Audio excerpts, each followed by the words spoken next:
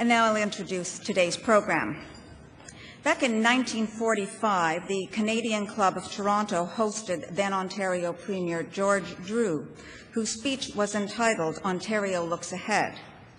Premier Drew's government introduced some progressive labor and social laws, including a new labor code and the first anti-discrimination legislation in Canada. But governments in that day were just beginning to respond to the growing post-war immigration population. Toronto in 1945 was a city of about 650,000 people, mostly of British stock, and the audience for the Premier's speech that day, like the people who ran this city and country at that time, were mostly white businessmen. It's a very different city and a very different Canadian Club today. It was 87 years before the Canadian Club elected its first woman president. It was 92 years before it had its first president of ethnic background, a Jewish president. And it was exactly 100 years after the Canadian Club was first formed that Nalini Stewart, who is with us here today, broke both the gender and the color barriers in 1997 by becoming our first president of South Asian descent. I'm pleased and proud to say that today the Canadian Club board, membership, and audience are well on their way to becoming as diverse as the country itself. We are now, in fact, as well as in name, a Canadian Club. And so we are delighted today to host the partner launch of Diverse City, the Greater Toronto Leadership Project. Diverse City is a joint initiative of the Maitree Foundation and the Toronto City Summit Alliance. Maitree is a private charitable foundation that promotes equity and prosperity through its policies, program development, and grants. Ratna Ahmedbar is Maitree's president and a very active member of the city's and the province's civic leadership. She was the first executive director and founding chair of the Toronto Region Immigration Employment Council and sits on a number of boards and advisory bodies. She was appointed to the Order of Ontario in 2006 for her outstanding community service. David Pico is a senior partner at the Boston Consulting Group and a volunteer chair of the Toronto City Summit Alliance, which is a coalition of civic leaders dedicated to addressing the challenges facing Greater Toronto, among them the poor economic integration of immigrants. David is also known to many as the co-founder of Luminato, the international festival of arts and creativity that debuted 2 years ago, as well as the prime mover behind the Toronto Region Research Alliance, the Greening Greater Toronto Initiative, and many other programs of local and national significance. And I am proud to say that he is also my husband. Ratna and David are joined by Cameron Bailey, co-director of the Toronto International Film Festival Group, who will moderate their discussion today. Cameron was born in London and lived in Barbados before immigrating to Toronto. He's been a film critic in print, radio, and television, and was international programmer at TIFF before assuming his current role as co-director of the festival last year. I will now turn it over to our guests to engage and inform us about diversity. Welcome to all of you.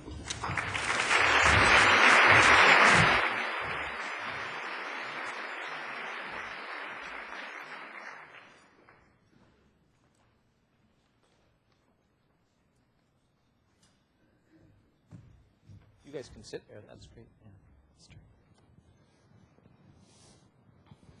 true. Sorry.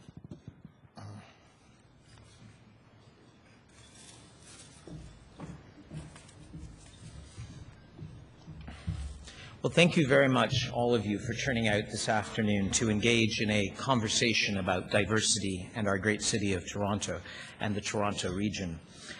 It's wonderful to look around this room and see the sea of faces of people who believe in the theme of what we're talking about today.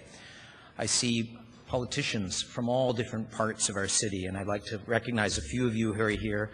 Her Worship Linda Jackson, Mayor Vaughan, Councillor Karen Stintz, Michael Thompson, also a councillor, Joe Mahavik, Councillor John Parker, and Councillor Adam Vaughan. I also see leaders from industry here, and I think the private sector is absolutely essential to what we're talking about today. It's not often you get a chance to sit at the head table with Gord Nixon and Ed Clark, two of the great leaders of our financial institutions in the city. But I look around and I see all the other banks, Scotia, CIBC, National, and the rest of our great banking sector represented here today with Bank of Montreal. And our insurance companies. I see Krim Lalani at the head table from Whirlpool, one of our great 905 companies, as we like to think about. Rupert Duchesne over there from Aeroplan, Sam Dubach from Edgestone Capital, and many others that I don't have time to mention. I also see the leadership in our nonprofit sector.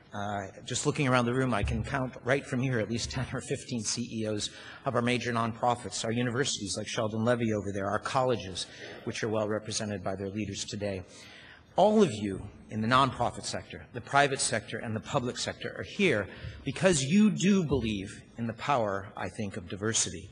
And so what we're going to talk about today is how to unleash that power, how to take Toronto from a wonderful spirit of tolerance of diversity, a wonderful acceptance of diversity, to a much higher plane, a plane at which we embrace the full potential of what this city's diversity can bring to us and to the world. Now, my starting point this morning, before I get a chance to turn it over to Ratna, who's going to talk about the specifics, is really to answer the question of why. And the question of why, in this particular case, may not be as obvious as it might seem. It begins really with the power of collective action. The Toronto City Summit Alliance is a nonpartisan civic coalition that now has over 6,000 volunteers. Many, perhaps most of you in the room, have participated in its many projects. Collective action, when you can tap into that kind of volunteer leadership base, is extraordinarily powerful, and we've seen that in our city over the past several years as a number of initiatives, both City Summit Alliance and many other volunteer and civic initiatives have come to fruition. Your passion, your ideas, and your hard work make that possible. It is truly a collective spirit that motivates this city. We've seen it in the last 6 weeks. One of the efforts I've been privileged to be part of at the City Summit Alliance was an effort led by the City Summit Alliance Steering Committee, the Board of Trade, United Way, and many others to mobilize ideas from the city region for this federal budget. By the end of December, we had in front of federal ministers Baird and Flaherty and others a memo about infrastructure needs that reflected both municipal and nonprofit and college and university and other infrastructure in the city, a social housing initiative, work on greening our buildings, and many other things. And I'm gratified to see already over the past several days, as the budget slowly begins to leak out, some of those ideas, echoed by many other cities across the country, are coming to fruition. But today is about something perhaps more profound than economic stimulus, as important as that is. It's about the long-term vision that we in this city want to sign up for, about the civic project that can motivate us at the center of our civic lives. Now, where does this initiative come from? It started really with the City Summit Alliance in 2003, when a group of people came together around the notion that as the most immigrant-intensive city in the world, we should be able to do a much better job of building our economy and linking recently arrived immigrants to that economy. And so was born the Toronto Region Immigrant Employment Council, which many of you in the room have played leadership roles in. It has been a smashing success, although so much more remains to be done. But we're not here today to talk about the challenge and the opportunity of the most recently arrived immigrants. Instead, this initiative builds on those kinds of ideas and many others and sets the bar very high to say, how do we get the leadership of the Greater Toronto Region to reflect what the subway looks like, the composition of our city, and the talent that is sitting in this room and throughout this city that is waiting to be unleashed. Diverse City is about tapping that talent. And let me say right up front, Ratna and myself and the whole steering committee believe passionately that this is not just an exercise in social inclusion, as important as that is. It is about prosperity. It's about all of our economic futures. And if nothing else, I hope I persuade you this afternoon that that is as much a reason for doing this as any social justice issue, as important as those are. Pause for a moment for a little reflection on who we are. The Greater Toronto Area, 5 million people live here, one of the largest city regions in the developed world. And of course, now the developed world is getting bigger, so perhaps we have to put a footnote on that. 44% of the 5 million people born in this city region are foreign-born. Almost half. That is the largest number, by far, of any major city region in the world. Vancouver's 38. Sydney, Australia is 31. Los Angeles is 31. New York, the great, wonderful immigrant melting pot, is only 24%. We are twice as immigrant intensive as New York City and its surrounding region. Twice. We are unique in the world in this characteristic. We are also 40% visible minority in the GTA. South Asians, East Asians and Chinese, Latin Americans, people of African descent, people of Arab descent, and many, many others. 40% are visible minorities in this city region. Those numbers compare to Canadian numbers of 20% foreign-born and 16% visible minority. So while Canada is also an immigrant country, Toronto is dramatically more so an immigrant country filled with visible minorities. Over 100 languages, over 200 ethnic communities, and as we heard from Minister Chan, over 200 countries represented here. This incredible diversity enriches our lives and it powers the economy. In fact, we all know now that all net new growth in our labor force in this region will come from immigrants. If immigration stopped, the economy would not be able to progress. So we need people, but we do not just need people to come and take those entry-level and mid-level jobs. We need that diversity in our leadership. So the GTA is 40% visible minority and Canada is 16% visible minority. Keep those two numbers in mind. 40% here, 16% nationwide. What proportion of our public sector management in this country across all orders of government is visible minority? I'm talking about the leadership, the senior management jobs in the public sector. Less than 2%. What proportion of secondary school teachers are visible minorities? 5%. What proportion of judges? 4%. Police chiefs? 3%. Elected officials? Less than 6%. Federal, private sector companies regulated by the federal government, the only ones we have statistics on, 5% of their senior leadership are visible minorities. Some much higher than that, of course, and they are leaders in this. Lawyers in the country, 5%. 56% of our corporate boards in this country have no visible minorities on their board. And in the nonprofit sector, it's not actually that much better. In fact, it may not be better. We just don't have the statistics. In fact, by almost any measure, the United States of America, for whatever its strengths and weaknesses, has done better in getting visible minorities into positions of leadership. And of course, we've witnessed one of the most extraordinary examples of that in the last couple of weeks with the inauguration of the new President, Barack Hussein Obama. So why does this matter? I mean, over time, I suspect this will change. Over time, it always has in most parts of the civilized, developed world. The reason we need to accelerate this process, the reason that there is urgency today, is because of several factors. The first is, from a social inclusion point of view, it is extremely important that people who come from visible minority backgrounds look and see that the leadership of all the organizations they participate in is open to them, is potentially available to them, reflects their concerns. So that is a critical factor. Secondly, whether you're in the private sector, the nonprofit sector, or in government, your markets are filled with people from visible minority backgrounds. If you're looking at the domestic market, and 40% is from visible minority backgrounds, how do you serve that market if your leaders in your organizations don't understand that market, don't at least have people around the table who come from those families and cultures? And internationally, as we are an export-dependent economy, we must increasingly be able to touch, feel, and understand the passions and concerns of people around the world. And we have the population and leadership base to do that better than anyone else. Thirdly, we need access to talent, not just now, but on an ongoing basis.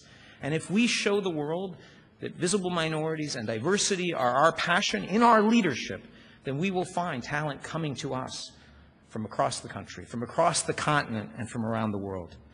But even if you feel you agree with those things and your very bottom line focus, let me tell you, the research is in now. In the last 7 or 8 years, major studies have been done. The American Management Association looked at 1,000 U.S. companies, and the Conference Board, under the leadership of Van Golden, summarized this research for us. They found that firms with diverse leadership in their management teams outperform firms that don't have it. And even a little bit of management team diversity actually improves performance. You don't have to get to total representation of a diverse population. Rutgers and Iowa State University looked at 112 of the major corporate boards in the United States. Same finding on ethnic and gender diversity. But perhaps most profoundly for me, the book that we had auctioned off today, Scott Page, a systems analyst and economist, a brilliant man at the University of Michigan, has just finished 3 or 4 years of very in-depth work at looking at the mathematical models that predict corporate creativity, problem-solving success. And it turns out that cognitive diversity is absolutely critical to great creative, successful problem-solving, and identity diversity is dramatically correlated, not one for one, but dramatically correlated with cognitive diversity. In fact, he's been so radical in his book, and I suggest you all read it because it's pretty exciting and interesting reading. He's been so radical as to suggest that collective ability equals individual ability plus diversity, and that when you actually look at it in a very detailed way, diversity trumps ability. They've run lots of experiments in the last several years at the Santa Fe Institute and the University of Michigan, and when you take a group of average performers who are highly diverse in their cognitive perspectives, and you put them up against the best in the field who come with a similar perspective, average ability with diversity outperforms 90% of the time the smartest people in the room who think alike. It's a very profound finding. Now, there are important conditions to when diversity is successful in leadership. You have to share common values and objectives. All of you in the room who are leaders have seen situations where you've had a diverse group of people around the table and you couldn't agree on what the end point was. And then the creativity is not going to flow. But I can tell you, having lived here in Toronto as an immigrant myself since the 1980s, this city has a common set of values, a bedrock sense of what it means to belong to our society and how we care about each other and our success as a mutual group. And that, I think, is enough in which to make diversity flourish. I've seen it in my own life at work. The Boston Consulting Group, 25% of our population of workers in North America are diverse, visible minorities at the Boston Consulting Group, and we've seen it work in the workplace every single day, that different perspective, that different toolkit that someone brings because their upbringing, their background, whether they came from North Africa or South Asia, is different than what David Pico learned growing up in Sioux City or someone else across the table who grew up here in Toronto. We've been very fortunate in seeing how that works at work, but I've seen it on boards. The United Way board in Toronto is one of the most diverse boards in this country, and it is a spectacular success. Kudos to Francis Lankin, Bob Harding, the chair, and many of you in the room who serve on that and have served in the past. But part of its success is this incredible diversity around the table. I'm always thrilled at what people say that I didn't think of, that no one saw coming, that reflects another perspective.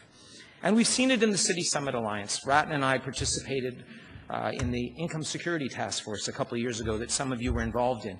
And Susan Piggott proposed, my co-chair on that, proposed a very radical idea. She said, I don't just want us to have ethnic diversity, cultural diversity. We've got to have income diversity, and we've got to have it to reflect the full population of what we're studying.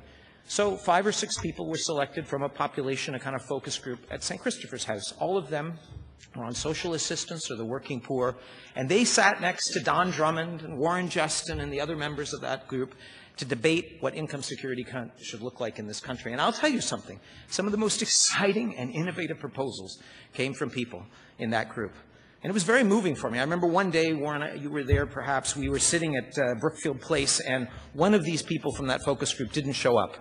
And he had told me he was coming. He always walked because he had no transportation. He was on social assistance, and he wasn't there. And afterwards, we found out he'd been stopped in the lobby of Brookfield Place. They said he looked like a homeless person and he wasn't allowed in the elevators. He didn't have a cell phone. He couldn't get to the meeting. He was one of our great contributors and still remains so today. Diversity works. We've seen the power of it. You feel it. The academics are telling us it works. What can it mean for us? It can mean the vision for what Toronto's contribution is to the world. We can have prosperity, and we can also be a beacon for the world in how to make diversity work in our leadership, in our organizations, and it can make us successful. It's also something, I think, that all of us have to find a way to work at a very, very practical level. I'm so thrilled to see over 100 partners in this room, organizations who've already signed up for Diverse City, people who believe in the message. We're going to sign up many, many more. I'm also thrilled to see our steering committee, which has put so much energy into getting us to this point. And it's now my very, very great privilege to turn this podium over to Ratna Ahmedvar, who's going to tell you the very practical ways that, as Minister Chan said, we're going to turn our diversity deficit into a huge diversity dividend. Thank you.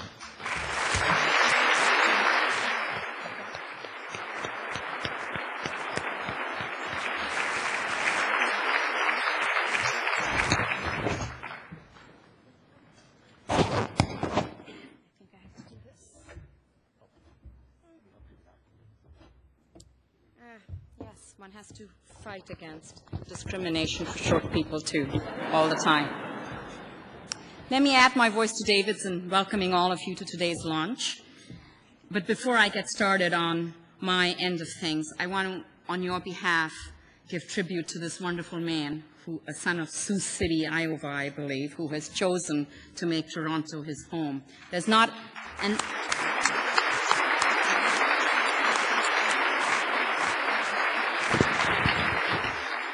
There's no aspect of city life that David is not interested or active in, from infrastructure to income security, from arts and culture to science and research, from tourism to the green GTA, retrofits, from skilled immigrants now to diversity in leadership. His efforts have created Luminato, the Toronto Area Research Council, the Green GTA Task Force, the Report on Income Security, TRIAC, and now diversity. What's amazing about David is his capacity to bring others around the table to work with him, and I think this audience is an expression of that ability. He has the best Rolodex in town, one that I would die for, but I'm just grateful to be attached to it. I don't think David ever sleeps because I get emails from him at 2 o'clock in the morning, at 6 o'clock in the morning. I think this is something that the president of the Canadian Club should look into.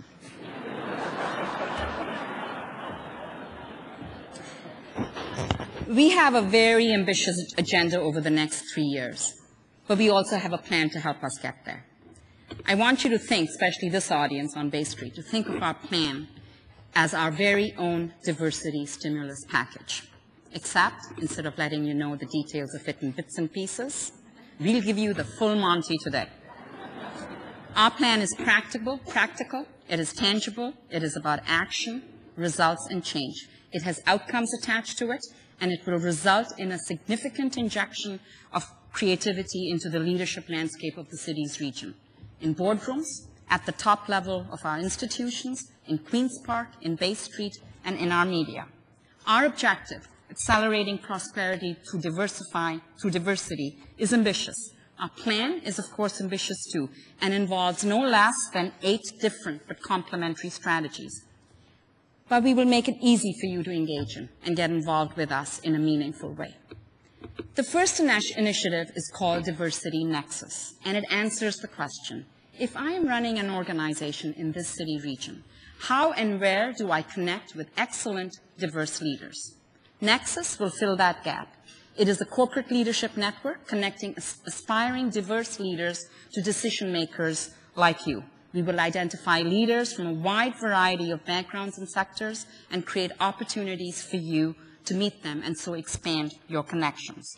This initiative is a direct response to what we heard in our consultations with Toronto's diverse leaders, who advised us that it was necessary to create connections for them that were pan-Toronto, pan-ethnic, that cross-cultural boundaries, and were not limited to any one group. We will use a simple salon-style speaker series to cement relationships. So if you're involved in this initiative, you, your diverse leaders, and your decision makers will enjoy constant exposure to the expanding pool of diverse leaders. By the end of this year, yes, we will have connected at least 100 leadership candidates in this way. Over 3 years, Nexus will grow in strength and in numbers. We are delighted to announce today that the inaugural Nexus gathering will be hosted by Cisco. This is indeed wonderful news, and I certainly hope there are many others in the room who will be lining up to host the one after that. Our next project is called Diversity Fellows. This initiative answers the question, how do we find and support leaders to engage in city building? It focuses on a different kind of leader, an aspiring city builder who is deliberate about working with other leaders and across sectors instead of in a silo. We will work with approximately 25 leaders every year over the next 3 years who will be drawn from all walks of life and all sectors and will mirror most closely that Toronto of today that David talked about, the typical subway car. Their distinguishing feature will be their passion for action in building a prosperous city region. They will take part in an intensive leadership program which will give them the knowledge, skills, perspectives, and connections to catalyze their leadership. They will learn firsthand how city builders at City Hall, in government, in Bay Street, at our universities and colleges, at the United Way and at the YMCA, are all part of an intricate and complex web that make up a successful city. In addition, each participant will leave behind a legacy project as an expression of their leadership. One day soon, I hope that from this group, we will be able to replace the older faces like me around the table of the Toronto City Summit Alliance. We have received over 150 applications already for 25 spots, so I know we have our work cut out for us in choosing 25. Our third initiative is called Diversity on Board. And this answers the question, where do I find competent, diverse leaders to sit on boards of public institutions and voluntary organizations? The good news is that we already have a lineup of qualified and screened candidates for you. We scout talent from the city's diverse populations and make a match with a governance or board position in the city region's many public agencies, boards, commissions, and voluntary agencies. In time, we hope to extend our work to the corporate sector, but as a beginning, we are focusing on our initial focus of public and voluntary agencies. We've got a head start here. Some of you may know of this project as something we used to call ABC GTA. We have rebranded it, renamed it. We are reaching far. We hope to make 500 appointments by 2010. We hope to reach 1,000 qualified candidates by 2010. We have a head start. We've already got approximately 600 individuals who have put themselves forward, and we have made close to 220 board appointments at institutions such as the LCBO, the Ontario Science Centre, Seneca College, Ridgepoint Health, the Toronto Arts Council, the Ontario Civilian Commission on Police Services, the Pharmacy Council, Elizabeth Fry Society, and so on and so forth. In addition to talent scouting and matching, we also provide basic and advanced governance training if required. Our fourth initiative focuses on diversity in civic leadership. Here we turn our attention to the power and influence of politics, politicians, and their civic leadership. We will reinvigorate the political arena with new faces and new ideas. We will identify, train, and mentor over 100 individuals in the art of running for political office or managing a candidate's campaign. In a pilot phase that we launched last year, we worked with 30 candidates and future campaign managers. Each one of them selected a candidate to support in the last federal election and worked with him or her. A number have already declared themselves as candidates in the upcoming municipal election in 2010 or are working on getting their nomination papers filed and accepted to provincial and federal ridings. This is, of course, a nonpartisan effort. We have attracted leaders from across the political landscape to act as mentors, coaches, and trainers, as well as professionals who work behind the scene. Our training faculty includes politicians, past and present, political strategists, polling organizations, communications experts, and so on and so forth. Over 3 years, we hope to have at least 100 leaders ready, willing, able to run, and in many ways, if not more than 100. Our fifth initiative focuses on the media, and it is called Diversity Voices. It answers the question, how can we amplify diverse voices in the media? Certainly, there's no absence of diverse voices on issues that are bread and butter to diversity, such as diversity, immigration, multiculturalism, and so on. But these voices are largely absent on the larger issues that concern them too, as Canadians and Torontonians, issues that many actually may well have expertise and something to say on, such as the economy, world trade, science and research, environment, and so forth. We will fill this void by creating a super Rolodex of contacts for the city region's media institutions so that the next time a journalist wants to comment on relationships with the U.S. or infrastructure ideas or the economic stimulus, they have a source list to refer to them that is made up of more than the usual suspects. The city's top media institutions are extremely enthused about this, as are more than the 50 individuals who have signed up as the first lot. We know we can take this list to more than 300 plus. The CBC and the Toronto Star have already signed up to provide media relations expertise, and one early success was the featuring of a number of these candidates in the National the day after as a comment as part of their coverage on President Obama's election. Our sixth project is called Diversity Perspectives, and it will provide thought leadership. We know that true diversity does not simply mean changing faces around the table, but must go deeper and ultimately change our perspectives, behaviors, and attitudes. We only have to look south of the border at President Obama and his approach for some constructive ideas. He started his conversations on difficult subjects such as race and ethnicity with small groups of people to arrive at fresh and new perspectives and ways of thinking. Borrowing a bit from this strategy, Diversity Perspectives will be a dialogue series held in smallish groups that will enable us to surface new ideas on the systemic conditions that encourage or discourage diversity in leadership, as for instance, diversity in education, faith, and so on. Our first session will start with a discussion on the R word, and will explore questions on racism. How can leaders fight racism? What is the best way to talk about it, given the discomfort around the word? And we will publish the results in a series of essays. Our seventh project, only 2 more to go, our seventh project called Diversity Advantage asks, how do we make the case so that others can join our movement and get involved? We will put out a number of substantive research pieces that capture case studies and help continue to make the business case. Our first publication, undertaken by the Conference Board of Canada, is available already, and I urge you to pick up a copy outside. One of the key findings of this report, thank you, Anne, for your leadership. Anne is a member of our steering committee and has been incredibly supportive of this initiative from the word get-go. One of the key findings of this report was that diverse leadership in corporations and boards leads to improved financial results. These findings are, of course, from the US. But I think this audience will agree with me that we want to write our own story in Canada. And finally, in partnership with Ryerson's Diversity Institute, we will publish a progress report every year called Diversity Counts. This progress report will help us determine whether or not, how and where we are making progress or falling behind. We will measure leadership in public, private, voluntary, and electoral institutions. Who gets elected, who sits on our public and voluntary boards, whose faces we are seeing in the Globe and Mail appointments calendar, who runs our cities in the GTA, who are the top public servants at Queen's Park, and who is teaching our children. We will do this in a sustained manner every year for 3 years and at a given time, because we know what gets measured, gets noted, and gets acted on. In this way, we will provide accountability not only to you, our partners, but to the city region.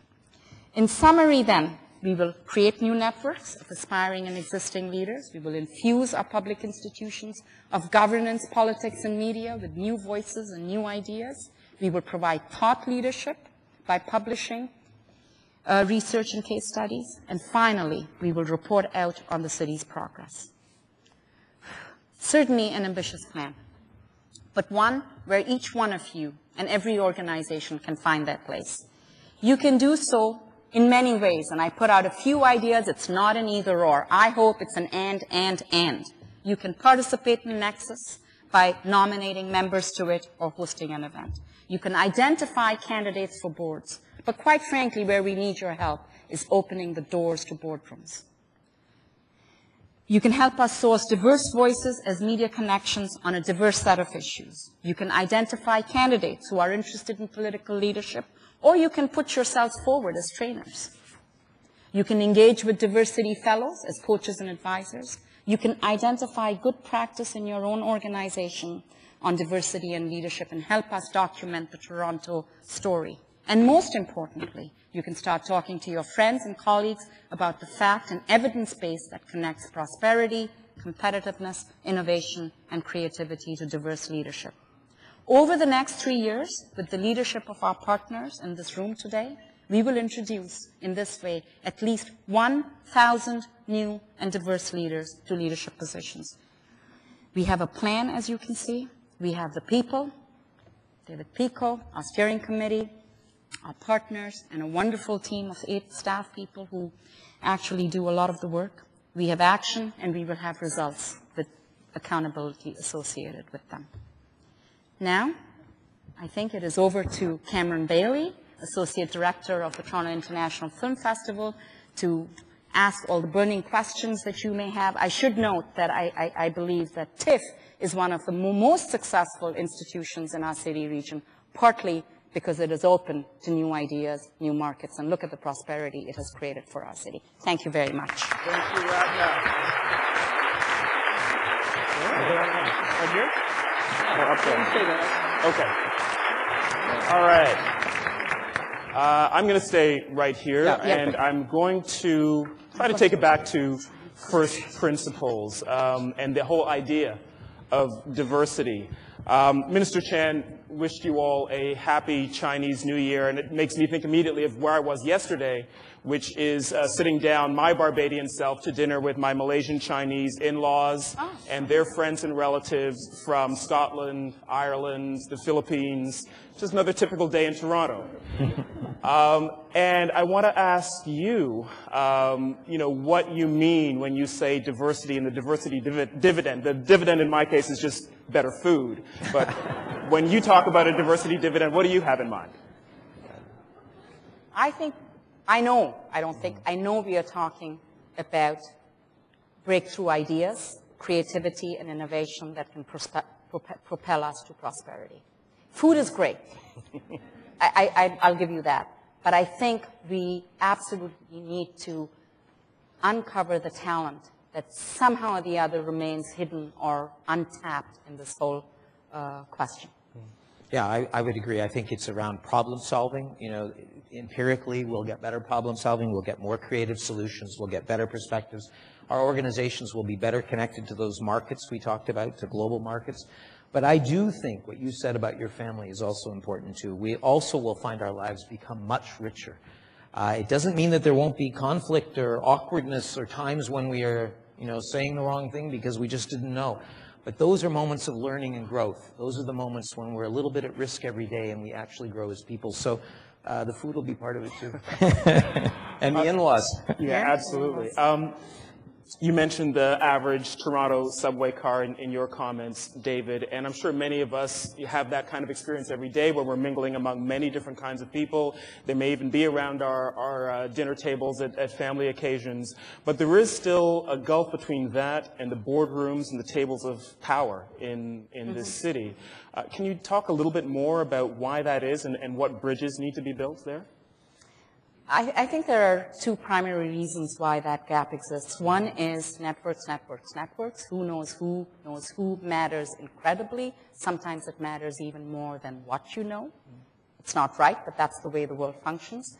And people may have deep networks within their communities or within their sectors, but they don't span the whole complexity of life in the city. And these networks come naturally to other people who've all gone to the same schools, who've all gone to the same summer camps, who eat the same kind of food maybe. So I think what we want to do is sort of accelerate the net and collapse what would happen in Toronto over time for sure. Because in a city as diverse as this city, in the next 20, 30, 40 years, you will see natural ways that people will rise to the top. We're just, David and I are just impatient. We don't think it's not wise for the city to wait for 30 or 40 years, and we're providing some artificial leverage points. Mm-hmm. I would add, Cameron, I know that the leadership of many of our private sector and public organizations, taking the time out to come today, be part of this, the passion they feel internally, they want to do this. So I think what we're focused on in an initiative like this is let's make it easier. Let's be thoughtful about the sort of non-natural interactions we can create, the interventions we can create that will accelerate that process. That's why Nexus is so exciting. We came up with the idea of Nexus because we were sitting around saying, there's these wonderful salon series in Toronto, like Grano and things that are sort of small groups that get together. Why wouldn't we create one where the underlying purpose is to connect people who've never met each other before from diverse backgrounds? Still, there's a speaker or something to attract them, and that's where we sort of landed on it. So it's these interventions, I think, that'll accelerate the process. Ratna, you outlined 8 different initiatives that are going to be underway very soon. And could you just give us a few more concrete examples for the people in the room who have hiring and firing authority at a corporation or an organization who can actually make things happen? What can people do? Well, they can very simply go onto the website, diversity.ca.com. Alejandro? .ca for sure. .ca for sure. And they can pick any one of these initiatives and simply send us an email and say, I want to be a member of Diversity, or I want to put myself forward as a potential candidate for a board position, or I know a board and I know the chairman or the chairperson, and there is an opening coming up, or hey, I have 5 people who should be involved in Diversity Voice. It's very simple, it's very practical. We do the heavy lifting, and we've made it very, very easy for individuals and organizations to inject themselves into our efforts. I would also say you're all ambassadors here, right? I mean, this is a wonderful vision that we're trying to articulate together. So go out and talk about this. Talk about those facts. I was shocked when I realized how little visible, diverse leadership we had in the country. It didn't feel like Canada to me. I thought, that can't be possible. But it's the reality, and we all, I think, want to change it for all the good reasons we talked about. So go out, talk about it, learn a bit of the data, have conversations at dinner with friends, and say, what can we do to get engaged? Just put your hand up. I mean, there's a dozen ways here to get involved, and they're all fairly low cost to you and incredibly high return if we do them together. Thank you. I've just been given the signal that unfortunately we are going to have to wrap up the conversation that quickly, and we didn't even get a chance to really start talking about Barack Obama. Cameron, we could go on for about hours. If you'll allow me one last indulgence before we wrap up. You know, behind all of these kinds of things, there is a long and deep history. We didn't have time to go into it today. But I did want to pay tribute to one organization here, our partner in this, the Maitrey Foundation. Alan Broadbent and his team there, and Ratna as the executive director, have...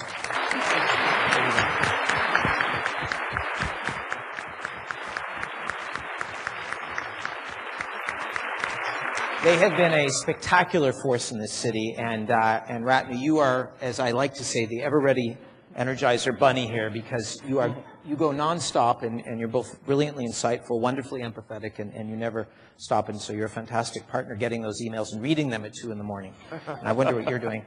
But I also want to say, before we close, Cameron, that there are many people in this room who are already making this possible. The steering committee has put long hours in this year structuring these ideas. Hundreds of volunteers have already stepped forward. Corporate leaders today. I mean, I was thrilled that some of the CEOs we have here today changed their travel schedules to come, because I think they felt this was so important. And finally, the staff and the team at Maitrey and the City Summit Alliance. And I hope many more of you will join us in this initiative. Thank you. And speak to us if you have any other questions. David, Pico, Ratna, Omnivar, thank you very much. Thank you very much. I'd now like to call on Nick Chambers, Vice President of the Canadian Club of Toronto, to thank our guests officially. And we can look that up.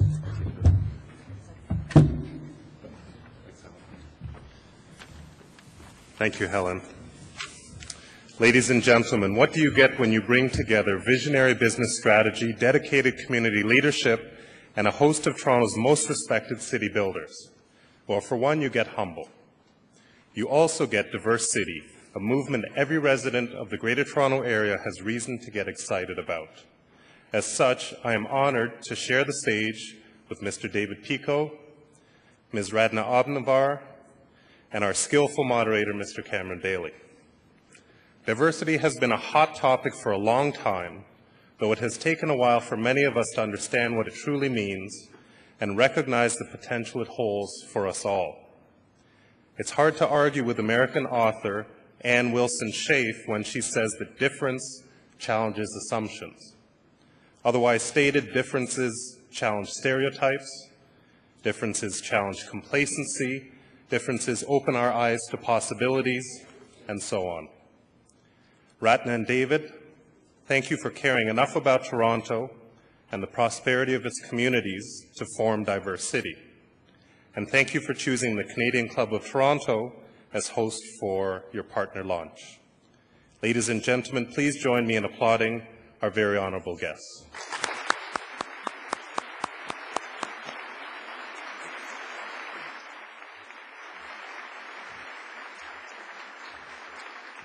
Thank you, Nick.